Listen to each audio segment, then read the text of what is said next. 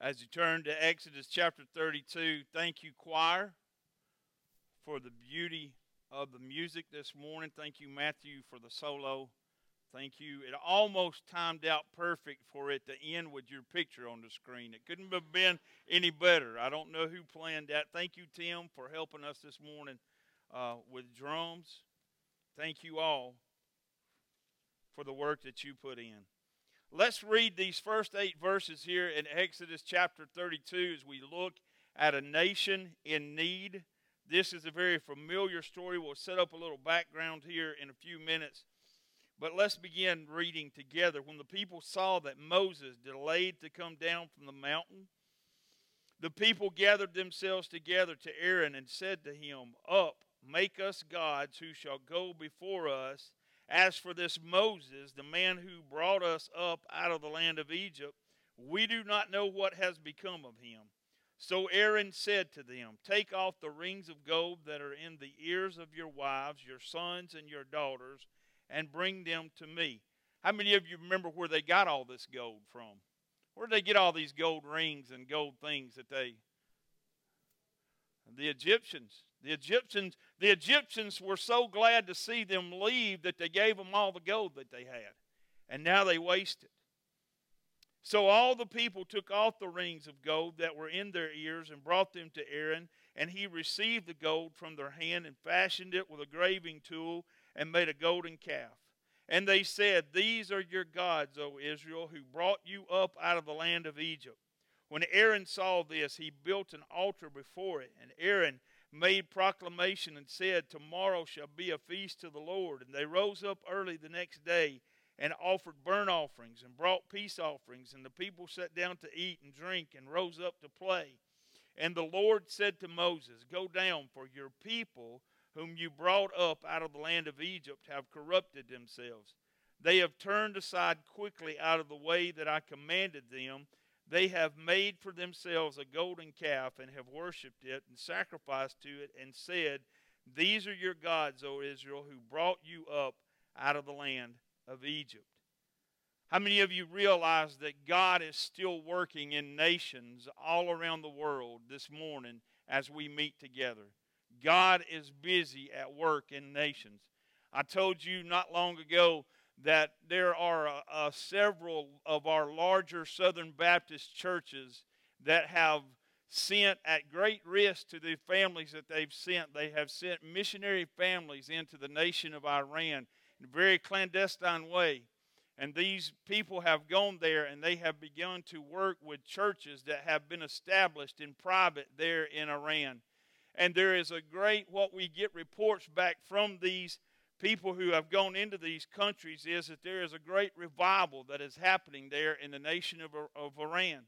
One of the most oppressive regimes in all of the world, one of the most brutal against the religion of Christianity in all the world, but there is a great revival happening there.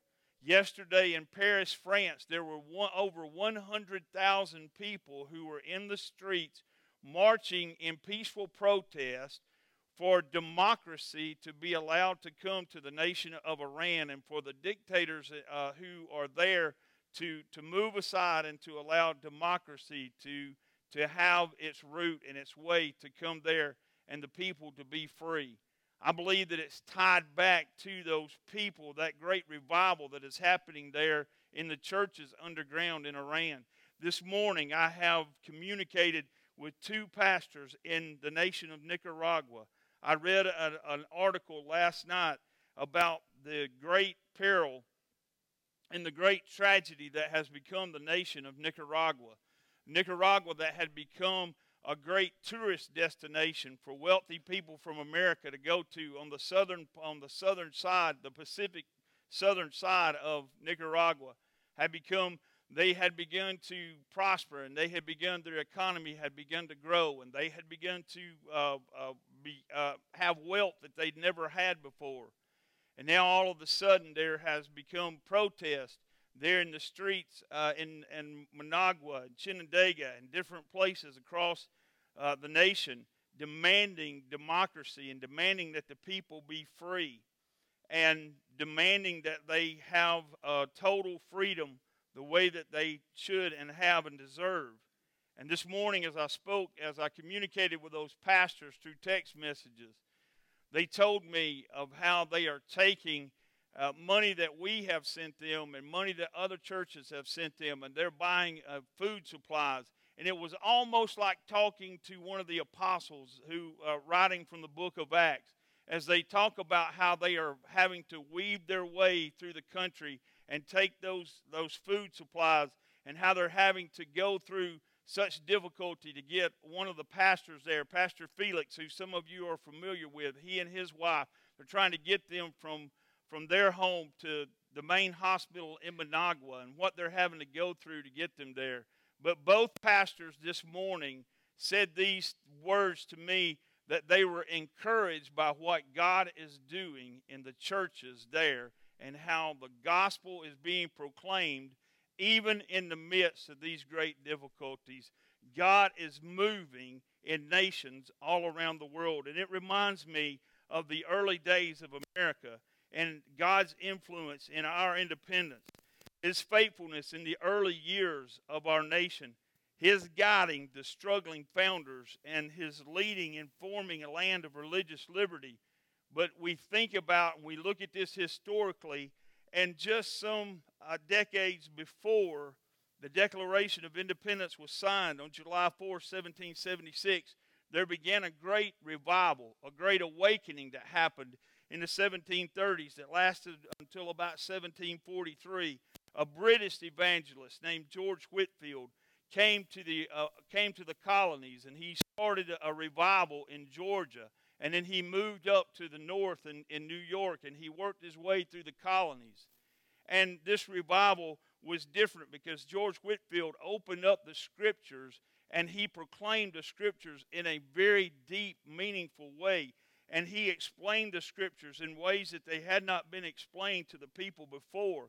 And the people began to grab hold of the faith of grace and through faith in Jesus Christ, and great things begin to happen. A lot of historians say that this great awakening played a key role in the development of democratic thought here in America, the demand for a free press that was unbiased and uncontrolled in giving out information the way that George Whitefield had given it out from behind the pulpit from the Scriptures. So we see the parallels here of God being at work in America and God being at work in other nations. And we see these Scriptures that we read this morning and God's work in the nation of Israel. They had been delivered from Egypt. They were a nation that was to give His word to the world. But here's a tragic scene that happens. Moses has gone up to Mount Sinai to meet with God. Moses, the prophet, who met with God in a way that no other prophet would meet after him, face to face with the Lord God. And he would meet with him to get the 10 Commandments. And while he was there, the nation began to become impatient. They began to complain. And they asked Aaron, Moses' brother, their chief priest, they asked him to make them an idol so that they could worship, because they were tired of waiting on Moses. And so we see the parallels of Israel's needs, and we see the parallels as they work in our world today. And let's look at those together. First of all, they had a need to remember where they had their past. In verse number 1, they saw that Moses had delayed, and they began to become impatient, and they forget about the past and how hard it had been on them in earlier times. As we look back at Exodus chapter 3, we look at verses 7 and 8, and we see the difficult days of Egypt. We see there, it says, the Lord said, I've surely seen the affliction of my people who are in Egypt, and have heard their cry because of their taskmasters. I know their suffering, and I have come down to deliver them out of the hand of the Egyptians, and to bring them up out of that land to a good broad land, a land flowing with milk and honey, to the place of the Canaanites, the Hittites, the Amorites, the Perizzites, the Hivites, and the Jebusites, and maybe the termites. Just seeing if you're listening. But they had been slaves to cruel taskmasters. And there's to the point that they they made the brick there for the Egyptians. Their taskmasters were cruel. We see the story earlier of Moses and why he had to flee from Egypt, because he murdered an Egyptian who was being cruel to one of the Hebrews there.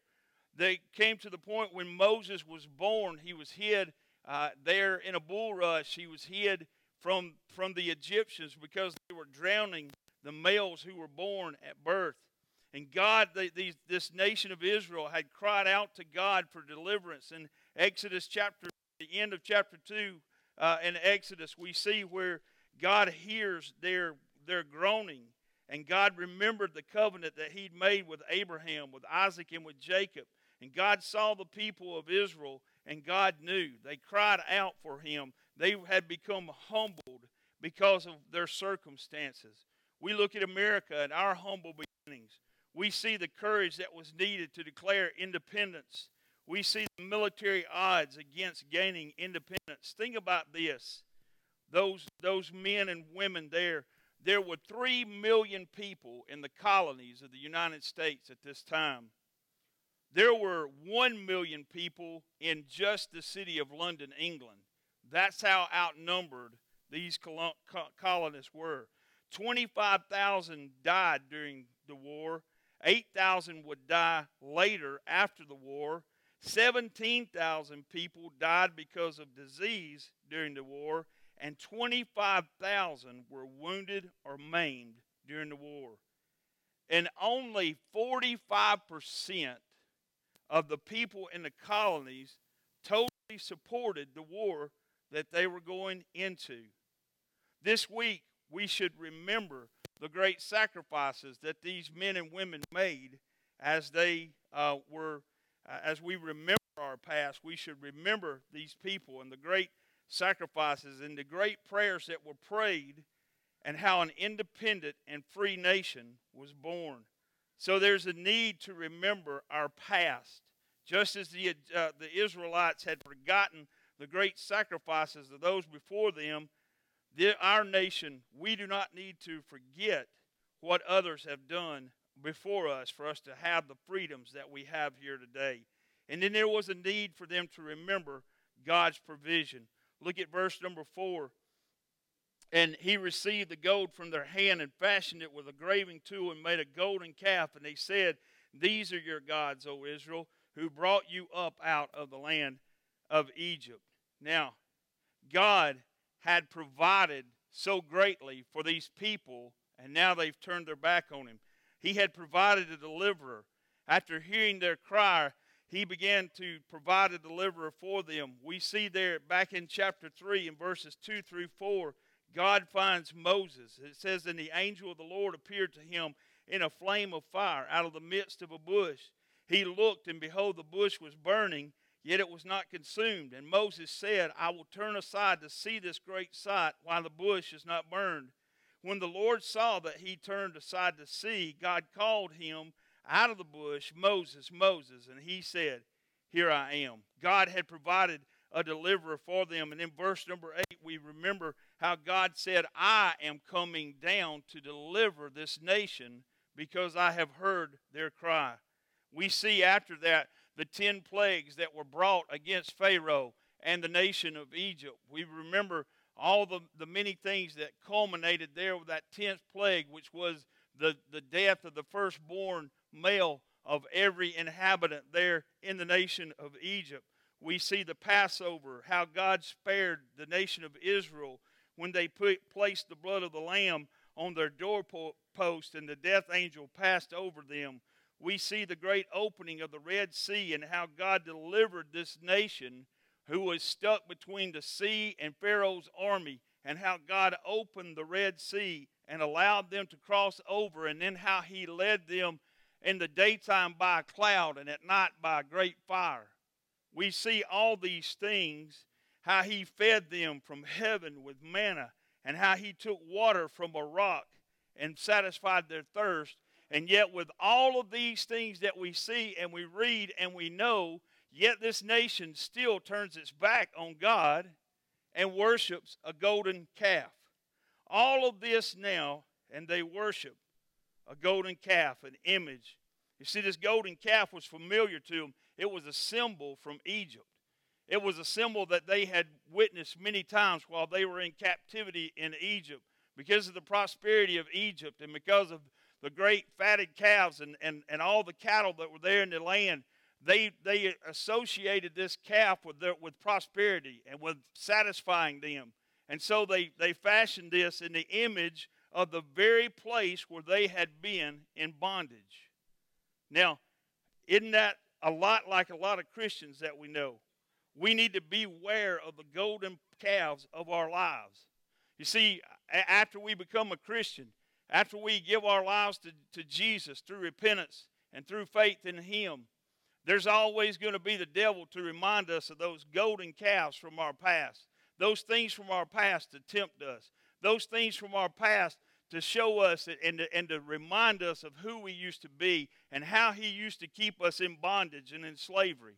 He's going to remind us of those things, and He's going to want to take us back to Egypt, back to worship those things that we loved so much before. But praise God, Jesus says that there's no temptation known unto man that He has not been through, and He is our deliverer. And He says furthermore than that He is our advocate with the Father, and that when we go to Him, the writer of Hebrews says that we're not going to a high priest who doesn't understand what we're going through, but we're going to one who's been tempted in every way and yet overcame everything. Jesus said, John wrote later, he said, greater is He that is in me than he that is in the world. So don't never let the devil take you back. Don't ever let him take you back to worship those golden calves from before. God's great provision for us. He provided, we'll celebrate this week, the great victory in the Revolutionary War. We know that after this, He preserved the Union during the Great Civil War. And throughout our history, it's been a history of prosperity and abundant blessing. And in that second century there of our existence, there was another great awakening that continued under the preaching of men like Charles Finney and Dwight Moody. And the Baptist and Methodist denominations began to explode. And there were great frontier revivals all the way across the Americas. And we need to remember that God provided during these times, just as He had provided for the nation of Israel, and they turned their back on Him. We never need to forget the great provisions that He's made for us. And then there's the need to remember God's purpose. Look in verses 7 and 8 with me again here. The Lord said to Moses, go down, for your people, whom you brought up out of the land of Egypt. They have corrupted themselves. They have turned aside quickly out of the way that I commanded them. They have made for themselves a golden calf and worshipped it and sacrificed to it. And they have made this their God, these people that you brought up out of the land of Egypt. These people were to be God's people. In Exodus chapter 6 and verse 7, God would say these words. He said, I will take you to be my people, and I will be your God, and you shall know that I am the Lord your God, who has brought you out from under the burdens of the Egyptians. He brought them out there from the burdens of the Egyptians to be a witness to the world around them. All those nations, all those ites that are read out before, they were going to be placed in the middle of all these people. And in the middle of all these people, they were to be the witnesses to all the things, all the mighty hand that God had provided for them. They were to be witnesses and to tell these other nations about the power of the God that they served. I was reading this morning in the book of Joshua. I was reading chapters 1 and 2. And God's proclamation to Joshua, and He told him, be strong and very courageous. And then in chapter 2, when the spies went on over into Jericho and they found Rahab, what did she say? She told them, we knew you were coming, and the men here, their hearts melt, and they are in fear because they know that your God is the Lord God, and He's going to do everything that He said He's going to do. I want to remind you this morning that He's still the Lord God. He's still God Almighty, that He is still on the throne of heaven today, and that He's still going to do everything that He said. Every word that He's told the nation of Israel, As they went over and they crossed the Jordan River and they conquered these nations, and the provisions that these people already had and the things that they had were there for their taking. And as they go and they become the nation where His Word would come to the Word, His Word, Jesus Christ, would come and spring from the lineage of the very one Rahab there who told these spies that these men's heart melted before them. God's Word is still just as valid today as it was then. And everything that He said would happen has happened, and everything that He has said will happen is going to happen, and you can take it to the bank. There's a great purpose there for these people. They were to receive the land that God had promised to Abraham. They were to go, and they were to go in with no fear and with great courage and take this land that had been promised to them. I believe that God had a purpose when He established the nation that we live in today. I believe that He had a purpose for America when He established it. It was a place where people could worship Him freely. It was a place of religious liberty. It's a nation that was designed to send missionaries around the world. Countless thousands of missionaries have left from the United States and gone all over the world to take the gospel. Some of you have been a part of some of those things. And it was a nation that would be a friend to His people, the nation of Israel. I believe that what we are missing today is another great awakening in our nation. I believe that what we're missing today is that when we come to church and when we come to worship, that we come with an expectation that we could be at the very beginning of another great awakening in this nation. That we should be praying and we should be fasting and we should be on our faces before God, looking at this nation that seems so divided and in such peril and in such disarray, that we should be looking and seeking the face of God and saying, Lord, if there is another great awakening, if there's going to be another great revival that sweeps this nation, then let it begin in my heart. Let it begin on the pews of First Baptist Church. Let us lay down pride and self-will, and let us die every day, daily to ourselves. And let us pick up our cross every day and go ahead and live the way that you have designed for us to live. And maybe, Lord, just maybe, someone 100 years from now could write and say that there was a great revival that began, a great awakening that began in America, and that we were there in the beginning of it. Some of you just need to wake up to the fact that you need Jesus. Amen? Amen, brother. There is a need for another great awakening in our nation. We need to continue to seek God's face. And when we remember these things that we talk about this morning, it brings us back to the basics of our lives. We recall God at work in our lives. We recall those times in our lives when we were fruitful for the Lord. We recall those times in our lives when we told others about Jesus. We recall those times in our lives when we couldn't wait to get to church and we couldn't wait to praise the Lord. And we recall those times in our lives. And we recall the commitments that we made to Him maybe before something happened and it threw us off course or it took us off track spiritually. And we recall those times in our lives and we recall those commitments we made to Him, and we renew ourselves afresh and we say, Lord, use me. Use me in the way that you have before. Because you see, when Moses came down from this mountain, God would be merciful to this people. God wanted to destroy this people immediately, and Moses interceded for them on their behalf. And he spared them, and they went on to fulfill all the things that God had for them. Maybe that's where we are this morning. And we see the basics of our freedom.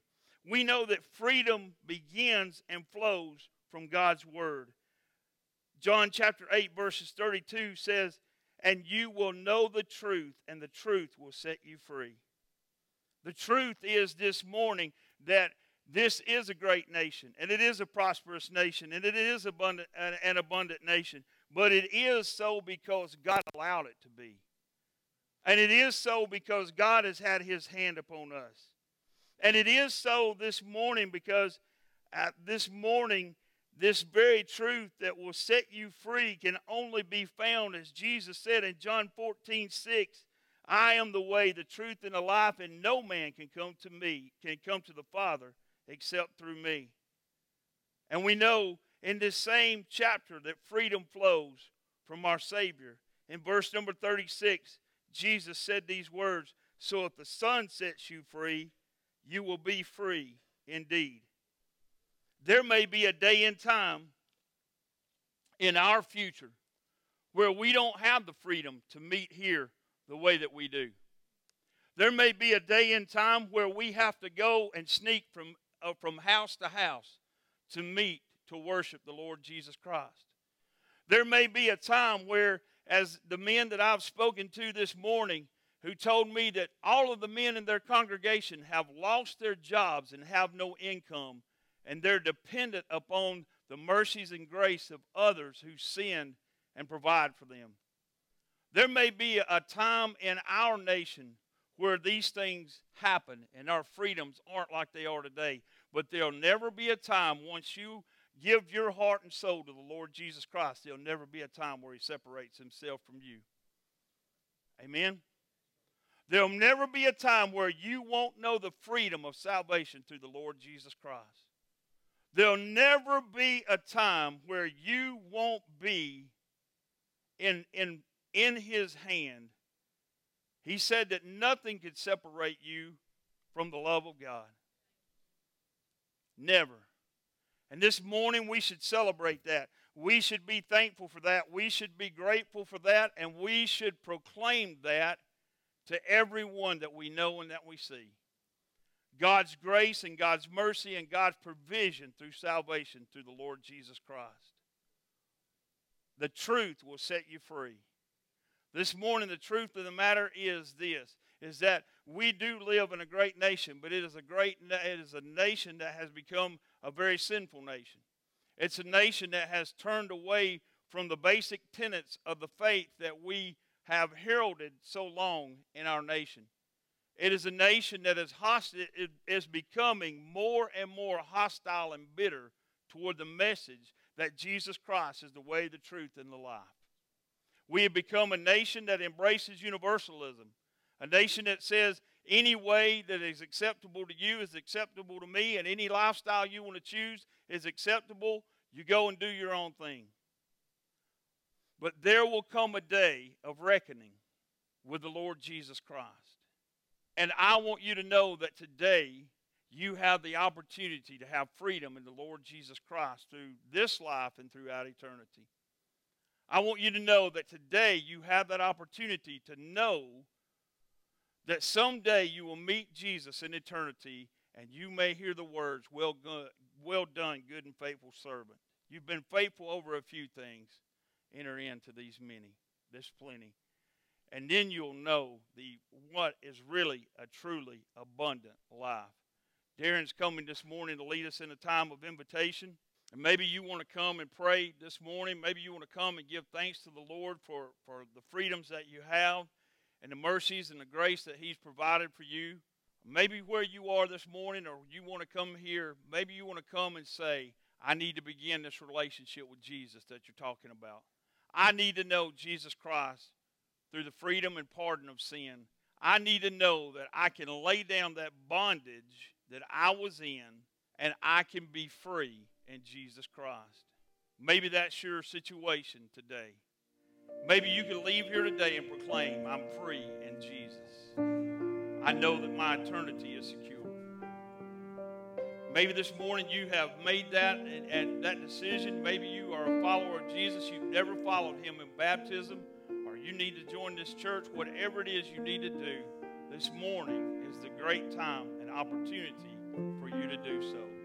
Would you stand with me, Father, as we stand across this sanctuary? I pray and ask your blessings. And I pray and ask, dear God, for your hand of favor to continue on us. Lord, where we need to repent and where we need to say we failed you, Lord, may we be bold enough to do so.